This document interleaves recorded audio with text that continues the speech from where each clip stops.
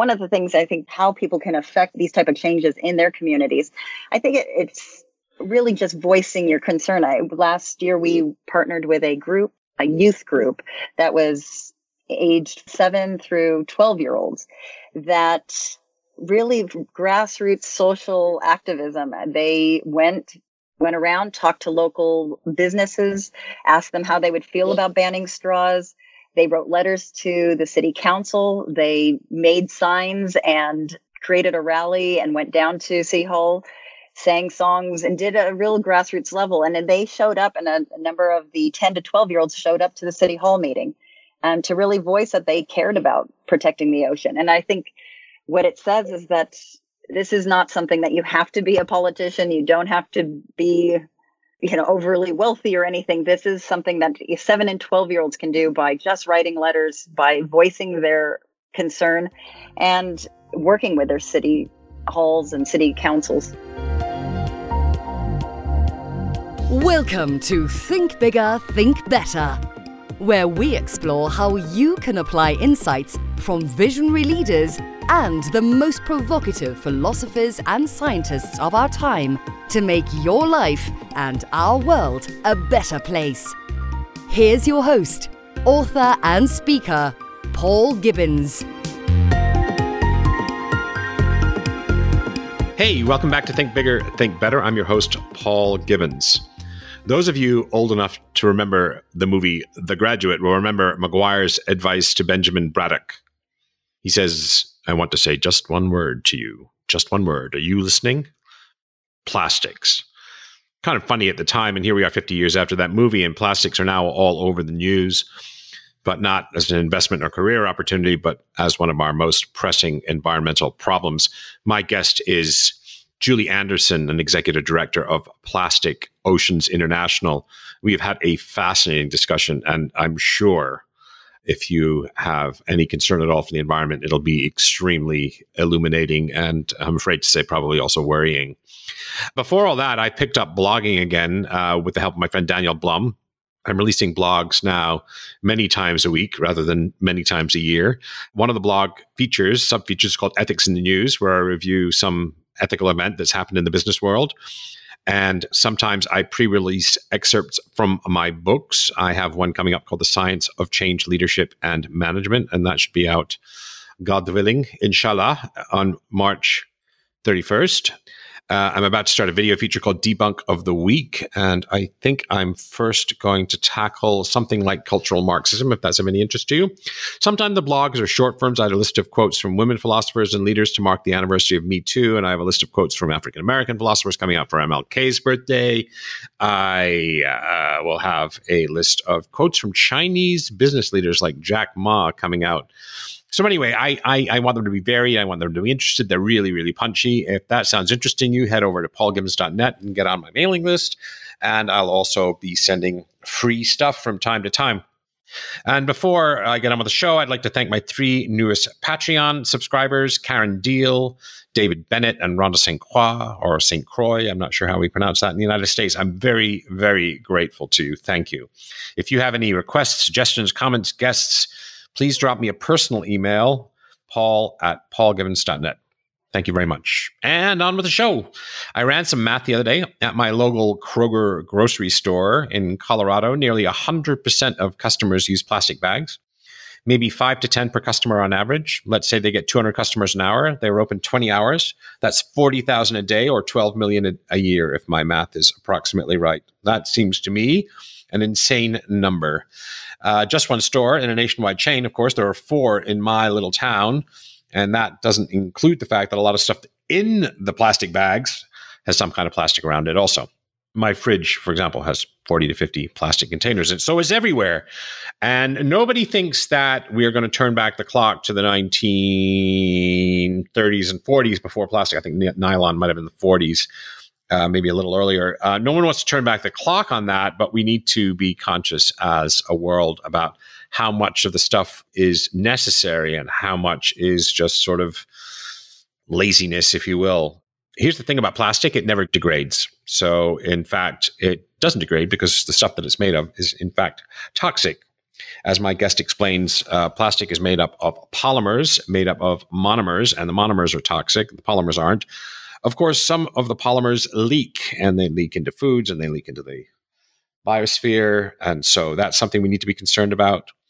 So in theory, someone in the year 2219 might stumble across that plastic bottle that you used, and it will be quite likely look similar to the way it looks today. Plastic sits there in the ocean with salt, sun, and UV wave action. It gets turned into microplastics. Those microplastics can be very small. They can be the size of a bacterium, and they can find their way into the food chain. And so if you're feeding your kids fish fingers, as I did when my kids were little, there could be microplastics in there. We don't really know what those do to organisms. You can surmise that they're probably not harmless. So we ought to do something about that. Well, what? Plastic Oceans is an advocacy and education organization. Their mission is to change the world's attitude toward plastic within a generation. It serves the ocean and the public by engaging people of all ages in all social situations to understand the danger of continuing to perceive plastic as disposable, because here's the thing, given what I've just said about its degradability, it isn't really disposable. You may be able to dispose of it, but it's, off your radar, if you will, but it's not disposable when it comes to the biosphere and Earth. So Julie Andersen, my guest, has worked in public health and nonprofit management for 15 years in the United States, Japan, Hong Kong, and Thailand. Julie's career is focused on the effective communication of information regarding new means of improving, safeguarding human health, as well as the environment against the negative effects of industrial development. She's got a BSc in biochemistry and cell biology. So do I. And her master's is in public health. So let's welcome Julie to Think Bigger, Think Better. Good to talk to you. So I always start with something really embarrassing for guests, which is, tell us something a little quirky or unusual or strange about you. Let people get to know inside in your life a little bit. Well, right now, what's a little unusual is I'm calling from a special place. I've been relocated down to Santa Monica. I'm originally based in Malibu, but the recent fires, I lost my home in the fire and then had to be relocated. And now the torrential rains and mudslides have relocated me down to Santa Monica. So I'm calling from a temporary location basement. So it's great to be here and be able to talk about the impact of the environment and what's going on. It is great. And it's something that in theory maybe was caused by an environmental issue. Perhaps it was the fires are getting stronger and longer and more damaging because of climate change. I think that's a theory. But also I think when we talked earlier, you said something about you worried about the things that burnt in the fire, all of that going into the air and into the seas, all of the building materials and everything like that. Is that Absolutely. There's been extreme questioning of the air quality because of the fires and all of the components that are in there are hundreds of homes that were burnt. And you think of all the materials in there, from air conditioning units, the PVC piping, the different electrical components, and all of this burnt down, disintegrated. So where these chemicals are being emitted into the air, and those that are not being emitted into the air, they are absorbing into the soil, and this recent rainstorms are washing them directly into the ocean. So it's extremely tragic to see all this runoff and this pollution runoff right into the ocean. So given my circumstances, it's made me even more passionate about, really, we have to do something of how we manage our waste, what is happening with our environment as environmental changes become more and more frequent. And that's your mission, is public understanding of science, is helping to communicate to the public some of the threats we face. Is that in a nutshell? Absolutely. I'm with Plastic Oceans, and our big mission is to stop plastic pollution in particular, but it really is through education and advocacy initiatives that we want to change how we use plastic and better promote plastic management. And I think this is something that could be applicable to other waste materials. I live in Colorado, and, northern Colorado, near Boulder, a place called Fort Collins. And I'll tell you that you don't expect it to be quite an environmentally sensitive state. It's in some ways, the state's very progressive. But in my local supermarket, people leave with 20 or 30 plastic bags full of stuff at my local supermarket, hundreds of them an hour. And I sort of did a back of an envelope calculation that there were probably I thought probably I didn't have too much trouble getting to 1 trillion bags, which is an extraordinary number, I thought. Absolutely. I mean, if you think about not just the bags that you carry your groceries away in, but there are all of the vegetable plastic bags that people use. I mean, so you easily, on a daily level, we're going through millions and millions of plastic bags per day that are used for seconds and thrown away. Yeah, it's insane. I lost my shit with somebody once. I went to a drugstore when I was visiting Las Vegas with one of my young friends, and he bought a tube of toothpaste, and they asked him if he wanted a plastic bag, and he took a plastic bag for a tube of toothpaste. Just one toothpaste. For one tube of toothpaste. And he didn't get it as well. When I lost my shit, he didn't know why that was so upsetting for me. But anyway. But it is such a social practice, I think. Yeah. And that is the social norm. I mean, I don't blame people. I think that's where education is so important, to make people aware of it so that they can make the changes. I mean, to your story, I lived in Japan for 1.5 years. I was living in Tokyo, and it's the most ridiculous things. You'll see one single apple wrapped in plastic, wrapped in styrofoam, put into a box, then wrapped one more time. And then they will take that package and put it into another bag. So you have like 5 layers of packaging. It's incredible. It's insane. So I was listening to your great film, A Plastic Ocean, which I'm going to recommend. I'm going to put a link in the show notes to it. It's on Netflix, so it's free. It's a marvelous, marvelous film. And one of the things that I think Craig Leeson, who founded Plastic Oceans International, I think he's the founder, right? Definitely, between me and him, we definitely founded this here in the U.S. Oh, you're co-founders of it. Okay, great, yes. great. And he said the great thing about plastics is it's durable. And the worst thing about plastic is it's durable. So tell us why plastic particularly. What's the problem with plastic? This may be another half an hour talk of yours. But exactly. What's the problem? Well, what's the problem with plastic? I think we can all say, when we think about our daily lives, we can say plastic is a material that has been an incredible invention and as you mentioned, plastic is great because it's versatile, it's lightweight, it's durable. It has made drastic improvements in our modern life, making things very accessible for us.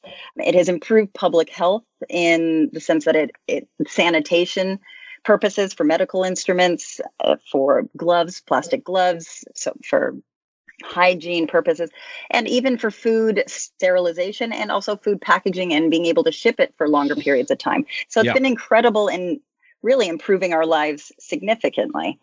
And historically, there was in the late 1800s, early 1900s, there were plastics around, but they were biodegradable plastics or natural plastics that used soy, corn, or hemp-based materials. Mm-hmm. So that would allow, when the plastics broke down, they would return to the earth.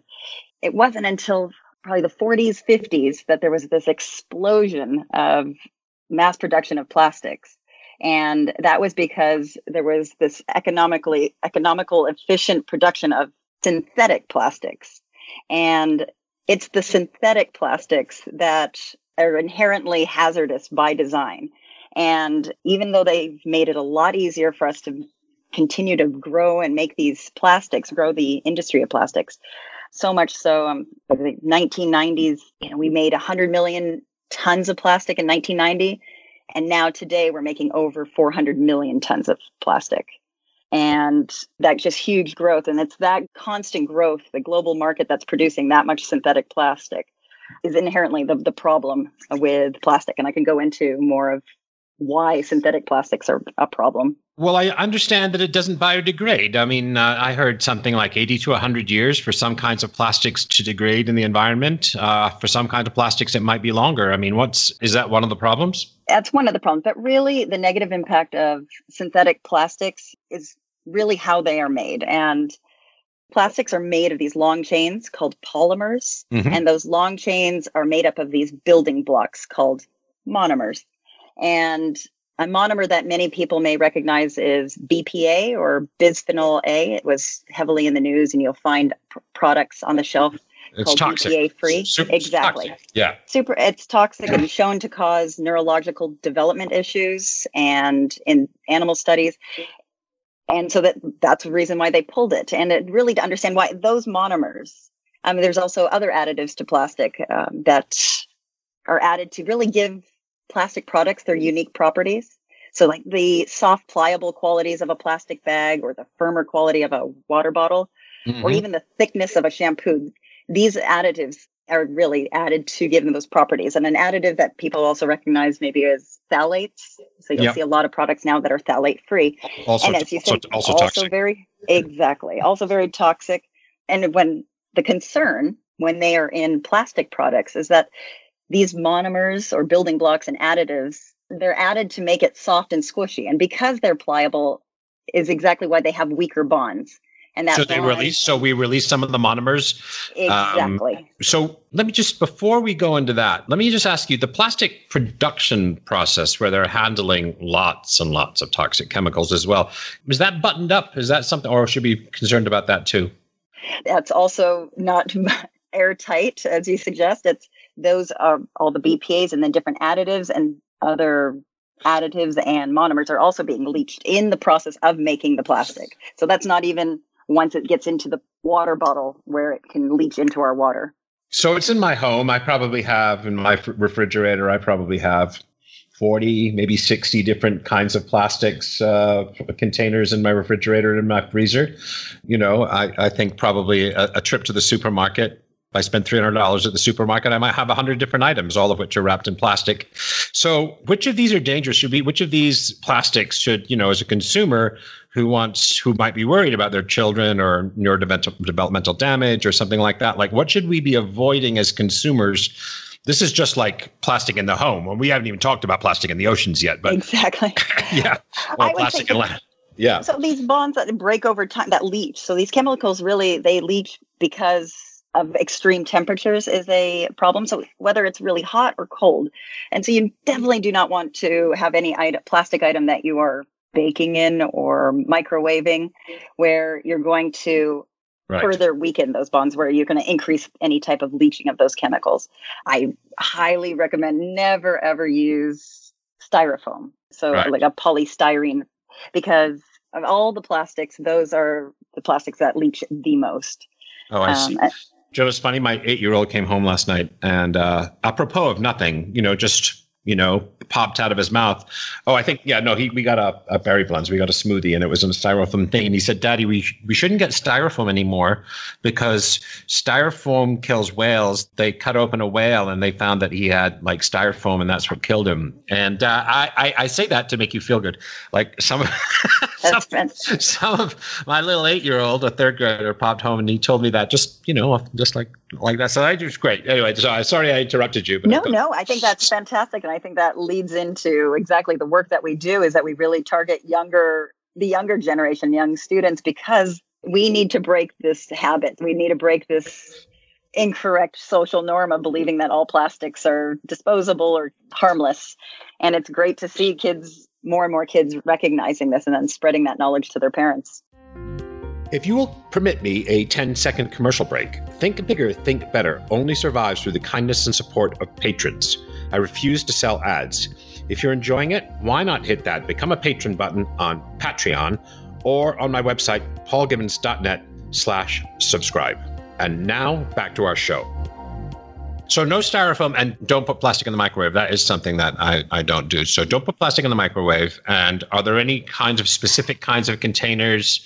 It's not easy. Plastic isn't labeled, right? So, I don't know how many different kinds of plastic are in the 40 to 60 items that are in my refrigerator right now, but none of them are labeled, Exactly.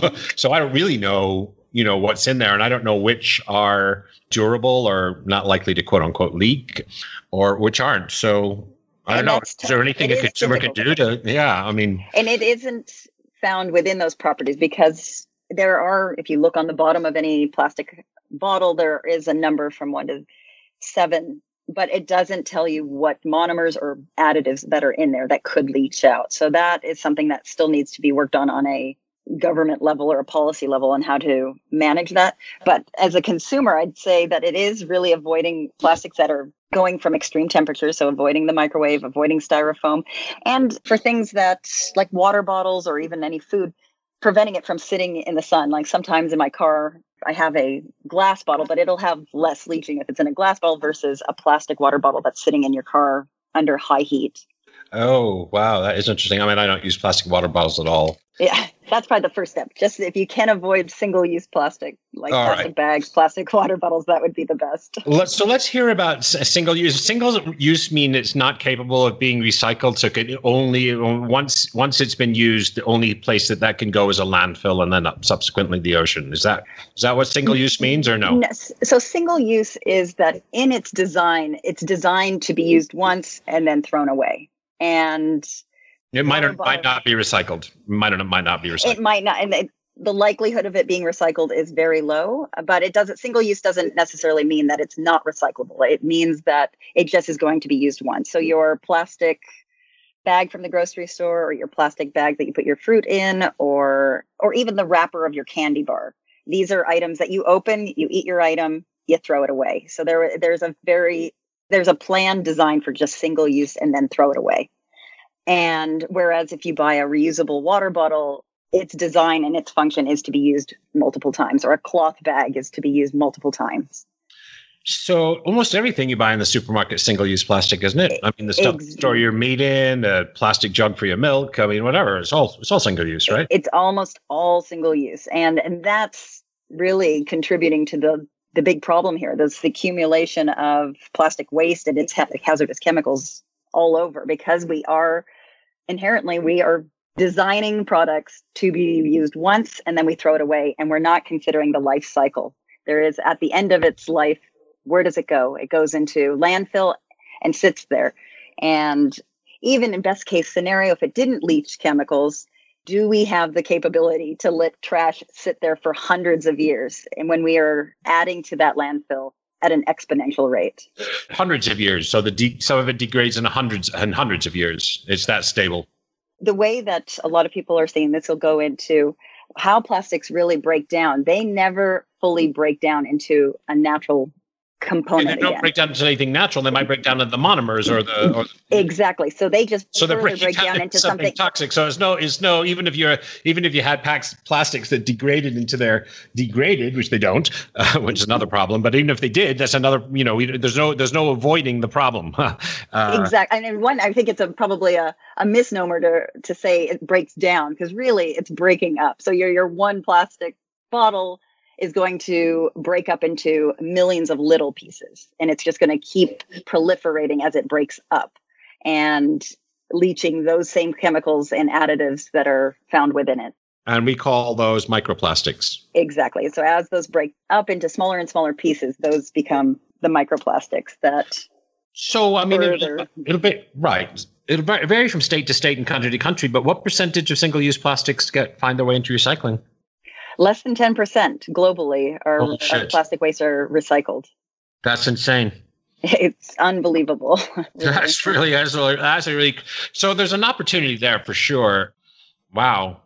Absolutely. There's. I mean, that's a crazy low number. We should be able to do something about that.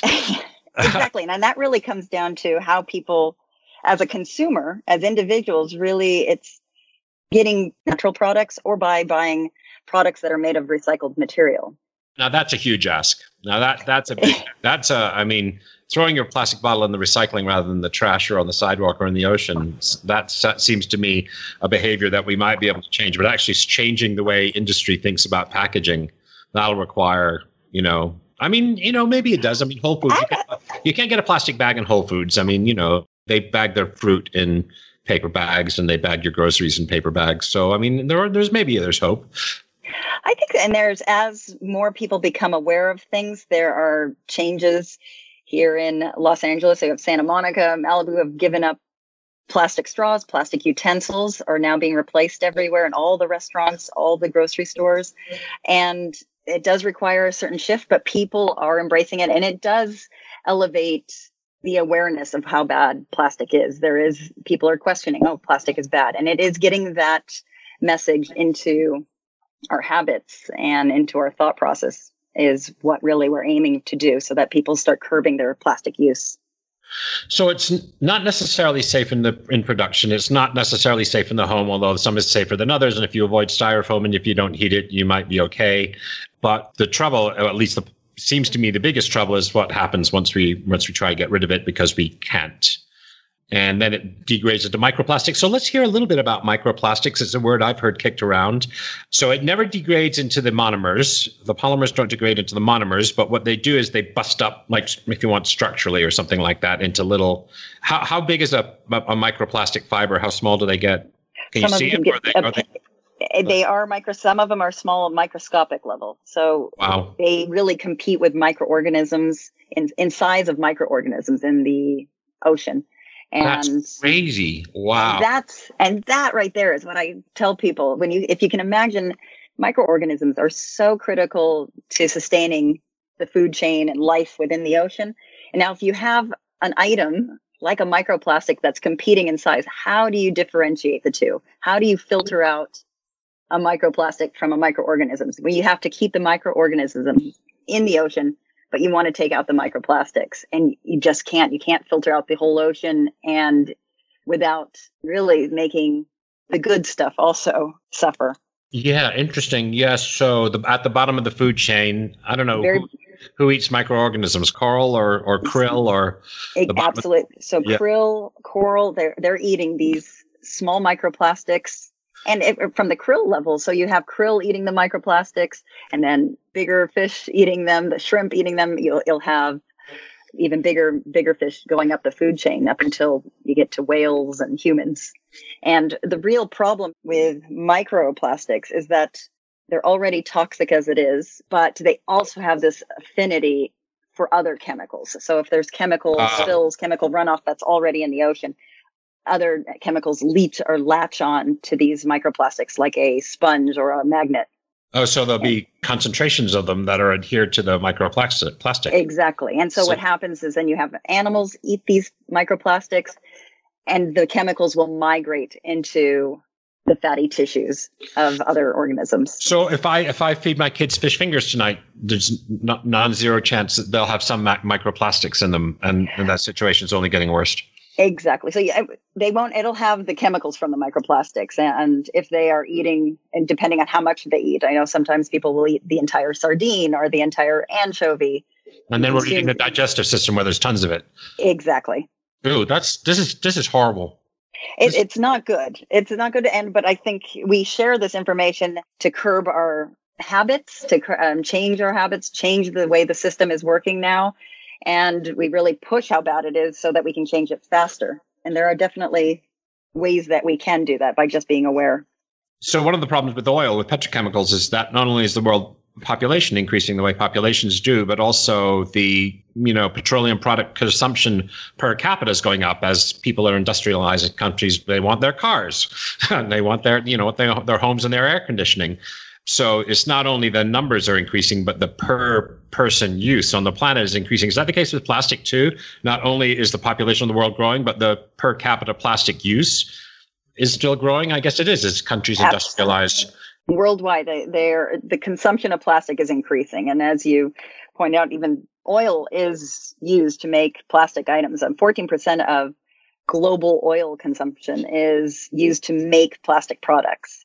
So you're doubling up the carbon footprint by just using single use plastic. Did you say 14 or 40? 14. Yeah, 14. Right. So let's just spend a little more time with the problem now. So what about plastic that finds its way into landfills? I mean, is that where most of it finds its way? The stuff we throw in our trash, or where's it exactly? Usually? Yeah. The majority of plastic does make it into landfill along with all of our waste. And fundamentally, our waste, how we see waste management or the end of life of all of our waste, it's linear. So we buy something, we consume it, and we throw it away, and it goes to landfill. Very straight. We dig out new resources, make the product, buy it, and then it just put it into the landfill. Really, what we need to do is start thinking of waste management as a circular economy here. Yeah. And what it is where we pull the resources from the earth, we make our product, we buy it, we recycle it. We don't see it as waste, but we see it as a valuable resource. Then we recycle it properly to make that product again. And so it stays within a circular loop of waste management rather than just constantly filling up this landfill. Well, listeners may have heard that time before, and you've sort of explained it now. So a circular economy is that we extract resources from the planet, and then we use them for whatever you use them, whether it's a container or whether we eat it or something like that. And then we have it so that the parts that we dispose of, the parts we don't use, our waste is a usable substrate in some way or another, can be changed into something that we can reuse again. Exactly. And that's so that we're not constantly extracting new resources from the earth over and over again. And ultimately, I mean, that is what then makes it sustainable. That's the circular vision of not ever seeing it as waste that will just go in and pollute, but yet it's considered a resource that can be broken down, recycled, and made back into that original product. So the lack of a circular economy both exacerbates the resource depletion of the planet, and we haven't even begun to feel that pain yet. But also at the other end of it, it's the disposal, and we've been talking mostly about the disposal of it. Exactly, and really, when it's that poor waste management at the end of life. So the disposal of that product that you're using, it's that poor waste management process that is really causing it to get it back into the environment and harm it. So back into the oceans, back into the soil or air in a negative way, harmful way. I've never seen a garbage dump landfill, I don't think, except in the movie, what was that Indian movie? Bombay, was it Bombay something or other? The kid was in a big... Yes. What was it called? Millionaire. Listeners, feel free to leave the name of the movie in the comments. Where are these landfills? Look around. I've never seen one. I mean, I live in a leafy suburb. Where are we putting all this stuff? So the U.S. we're very fortunate that we have a lot of land to hide our waste, to ship it to different places, to be able to ship it to different countries. Our landfills are nicely managed. We do have waste management systems that are good, but they're not perfect. From even our waste, a lot of the waste that we have that makes its way into the environment is usually because of either illegal dumpings or things that spill off the truck or littering or wind carries items from the landfill into the environment or spillovers of trash cans. And that's in very developed countries like the US where we have that. When you think about our oceans in general, our oceans are being affected by everybody. So the world. So there are countries that do not have proper landfills and contained landfills or proper waste management where they're being collected, or there are no trash cans at every corner. So these are the places that are really affecting the plastic waste that's really getting into all of our water systems. So if we were looking at, I'm imagining a pie chart. So 10% gets recycled, and then there's a bunch goes into landfill, and then there's a bunch that doesn't, or there's a bunch that goes into landfill and then gets blown or somehow or another disrupted from the landfill. So what are the numbers, roughly speaking, is in the United States?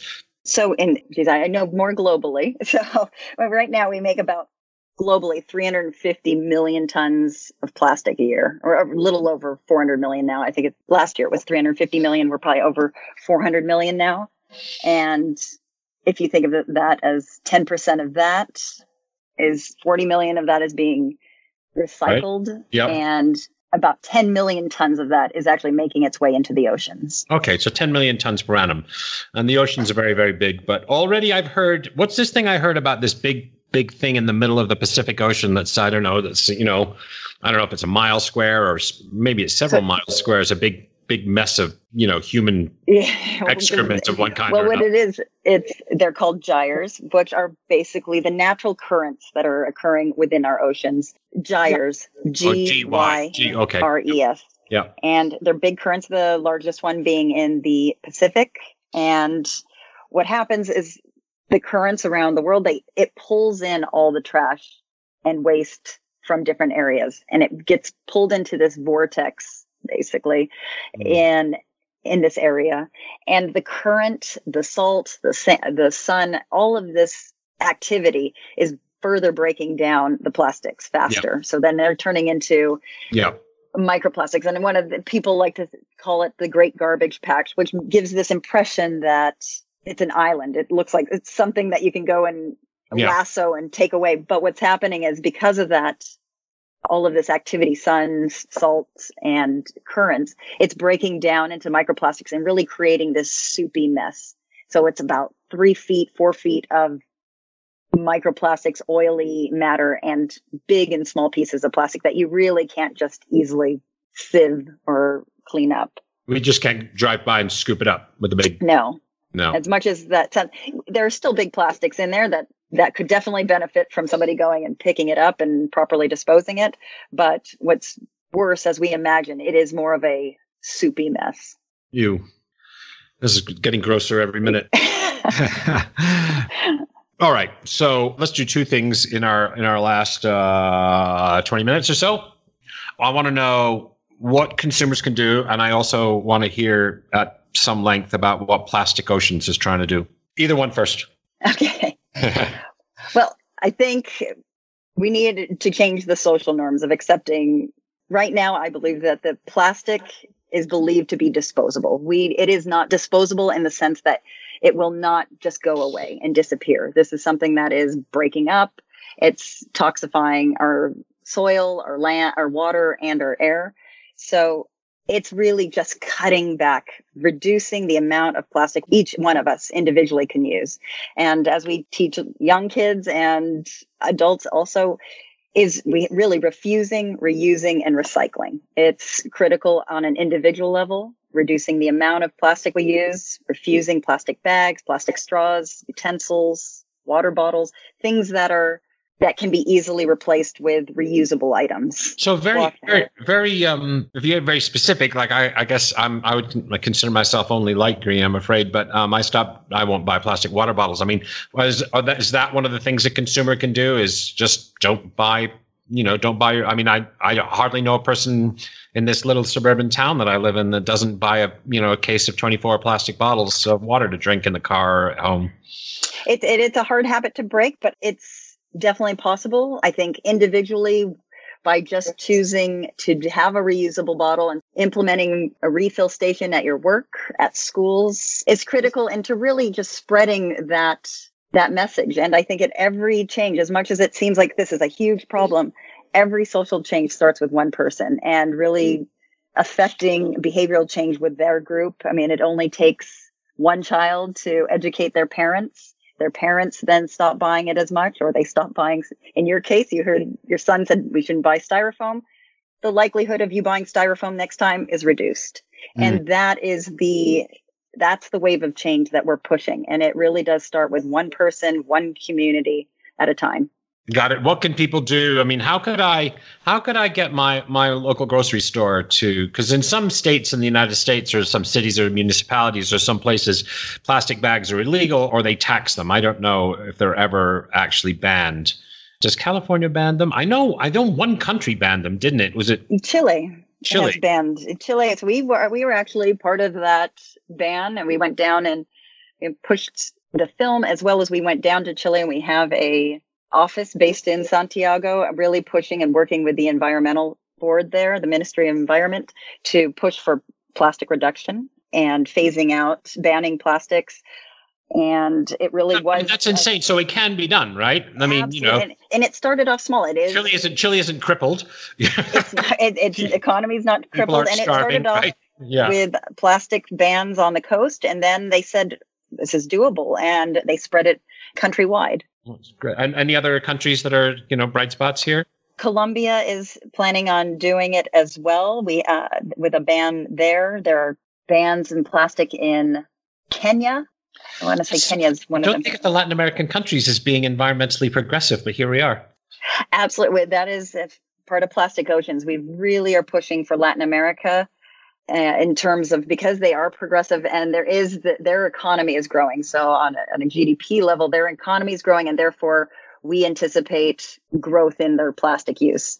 And so we're really trying to push for education and awareness with plastic use, as well as the management of that plastic waste.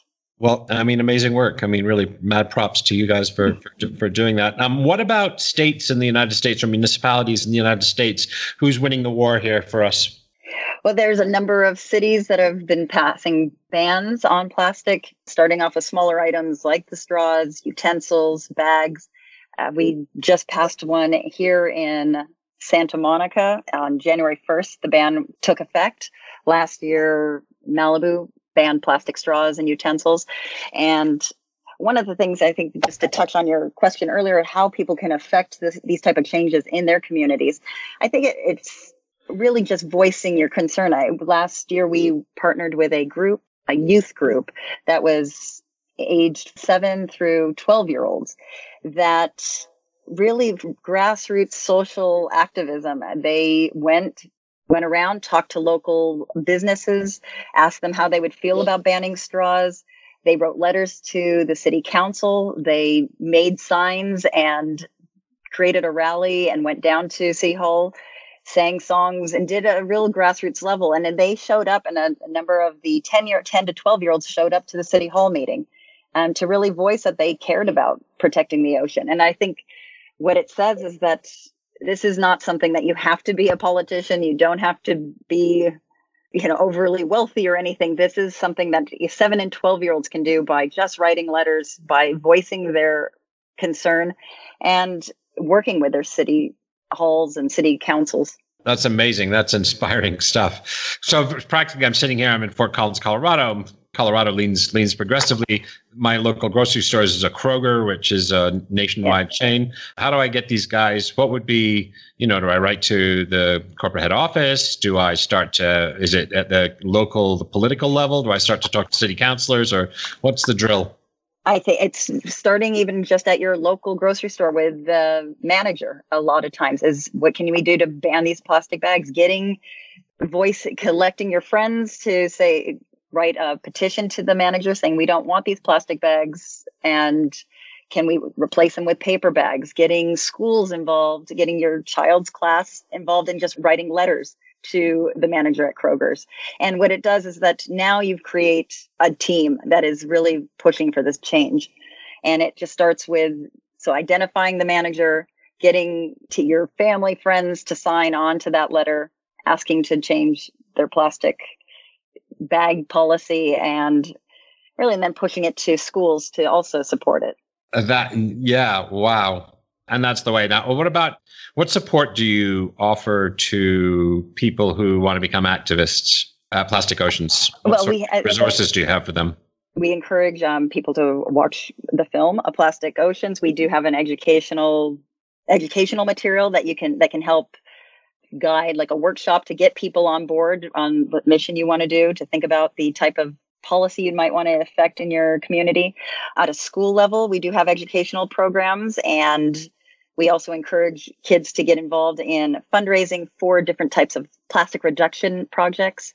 And we also do initiatives where we raise funds to actually implement and install different refill stations into schools. So we always look for help for that.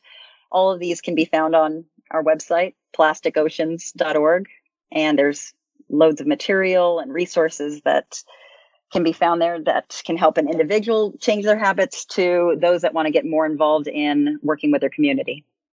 How many are you at Plastic Oceans International?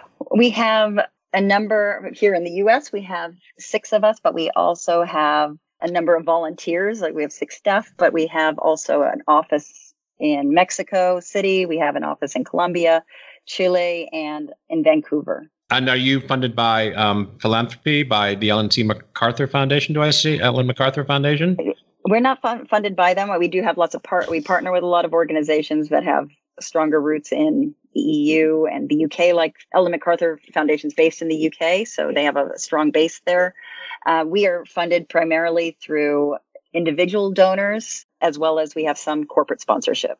Individual donors. So one of the ways that listeners can support you is there's a way to do that on your website. Is the way to get involved Definitely. on the website financially? Absolutely. There we have a donate button where you can donate directly to support our overall initiatives, or you can specifically choose initiatives that we're working on, new campaigns that we're working on. I'm definitely going to do it. I mean, as soon as I hang up this call, probably.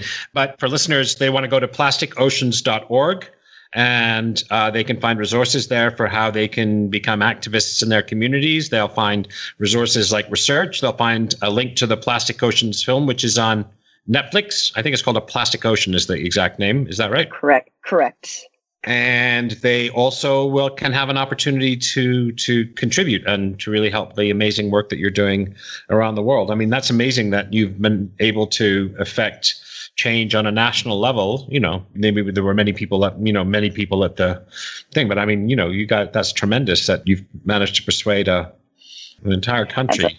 We're doing down. I mean, just even further on that, on Chile, the reason we're pushing on Latin America, our next campaign is Swim Against Plastic, and we have the national swimmer from South Africa attempting to be the first person to swim around Easter Island, to really highlight how even the most remote island in the world, Easter Island, is collecting loads and loads of plastic waste from other countries as well as from the tourism left behind. Oh, wow. That's great. So someone who's a distance swimmer, that's probably a hell of a distance. So who's doing it? It's Sarah Ferguson. She is the national swimmer of South Africa, and she will be the first person to attempt to swim 80 kilometers around Easter Island. What really makes it difficult isn't just the distance, but it's the strong currents and the frigid cold temperatures. Wow. And it's really just to raise awareness of all the plastic pollution that's even affecting islands that seem like they would be immune to it given their distance. I find myself listening to you and becoming more aware and more educated on some of these topics. I find myself thinking, I have to say, kind of powerless, like, oh my God, this is considerably worse than I thought it was. And I've been looking to do podcasts on plastic since I started this podcast a year ago. So you're my first victim. And so, I mean, I've been concerned about it, but I have to say I leave this call like even more concerned, it's considerably worse than I thought. Exactly. I hope that it's more to raise awareness of the extent of the problem, but I would like to say that there are ways to change it. And I think I like to use the example of smoking and how 40 years ago, you would find smoking on airplanes in hospitals. Yeah. There was almost no place that you could go without smoking. And then today, I have an 8-year-old as well, and he finds it odd to see somebody smoking. And he even asked once, he's like, why is there a no smoking sign in the elevator? And because he just thinks, why would you have to put it there? You don't smoke there anyhow. And so it is possible, one step at a time, at one state at a time. It was 1990 when California affected a ban on smoking in public areas. And now we have practically no smoking in this whole country, let alone we almost don't find smoking in many, many countries as well. And I think the same thing can happen one step at a time, one ban at a time. And it's through awareness that we can create this change. Well, that's an inspirational message. When you think about it that way, yes, that's right. 1990, how many years ago? It's 1990, 29 years ago. Exactly. And it's not that long to have a real global shift. I don't know a single person who smokes in my sort of milieu any longer. We all did. No. We all did. Exactly. 40 years ago. That's great. Look, I really want to thank you. I can't thank you. Just amazing work that you're doing around the world and raising awareness in this. I'm glad to be on the team, glad to be able to help promote the amazing work you're doing. Certainly going to become a contributor, going to encourage all my listeners to become a contributor, but mostly just thank you for your time today. Thank you so much for raising awareness with everybody in your network. And this is very exciting. Thank you so much. And hey there, that was so informative for me. I'm going to keep this outro super, super short. I am writing like crazy right now. I'm doing images from the book and book covers from the book and writing chapters and proofreading chapters and rereading chapters and rewriting chapters. So it's been a hell of a job. It's going to be a very exciting book. I think it's going to be groundbreaking. It's going to be called Subtitled The Behavioral Revolution. And the main title is The Science of Change, Leadership, and Management. If you're a business person, when my Science of Organizational Change came out, I'm going to say something very immodest right now. It was one of the first books, 2013, 2014, that talked about behavioral science in businesses. And now we hear talk of businesses hiring chief behavioral officers. Like the behavioral science is like the new black. The business world, I think it's fair to say, is going gaga for it. And this book is going to be maybe still one of the first books that is a useful summary of what's happening in the behavioral sciences and how business people can put that to use. I'll let you be the judge of that. March 31st, it should be coming out. Get on my list if you want free chapters and free early releases and to know when it comes out. In closing, let me thank my Patreon supporters again. We're friends and family, but people are now coming in outside the friends and family circles. I'm immensely grateful to them. I'm releasing some podcasts privately only to people who support the podcast. I think I need to do that to encourage people to chip in $2, $5, $10 a month. But I'm very, very excited. In fact, I've done a podcast on the behavioral sciences and businesses, which I released to only Patreon subscribers a couple of weeks ago. But mainly, thank you for listening and supporting the show. I hope you found Julie Andersen fascinating, as interesting as I did. And I'll talk to you in a couple of weeks. Thank you. To celebrate the launch of the show, and to thank you all for listening, I'm going to be giving away books. Lots and lots of books. All you have to do is leave a review in iTunes. We're going to raffle off a book every single week for 12 weeks. So head on over to paulgibbons.net/iTunes to get easy-to-follow directions and let me know the title of your review to make sure that you're entered to win. Thank you. Thanks for listening to this episode of Think Bigger, Think Better. Great ideas are great, but this isn't gospel. Share your critical thinking in the comments. Where do I disagree? What insights were most powerful? If you got value, don't forget to share the value by sharing the podcast. Finally, to get information on book and blog releases and new video content, head over to paulgibbons.net and join the community of thinkers talking about using science and philosophy to make our world a better place.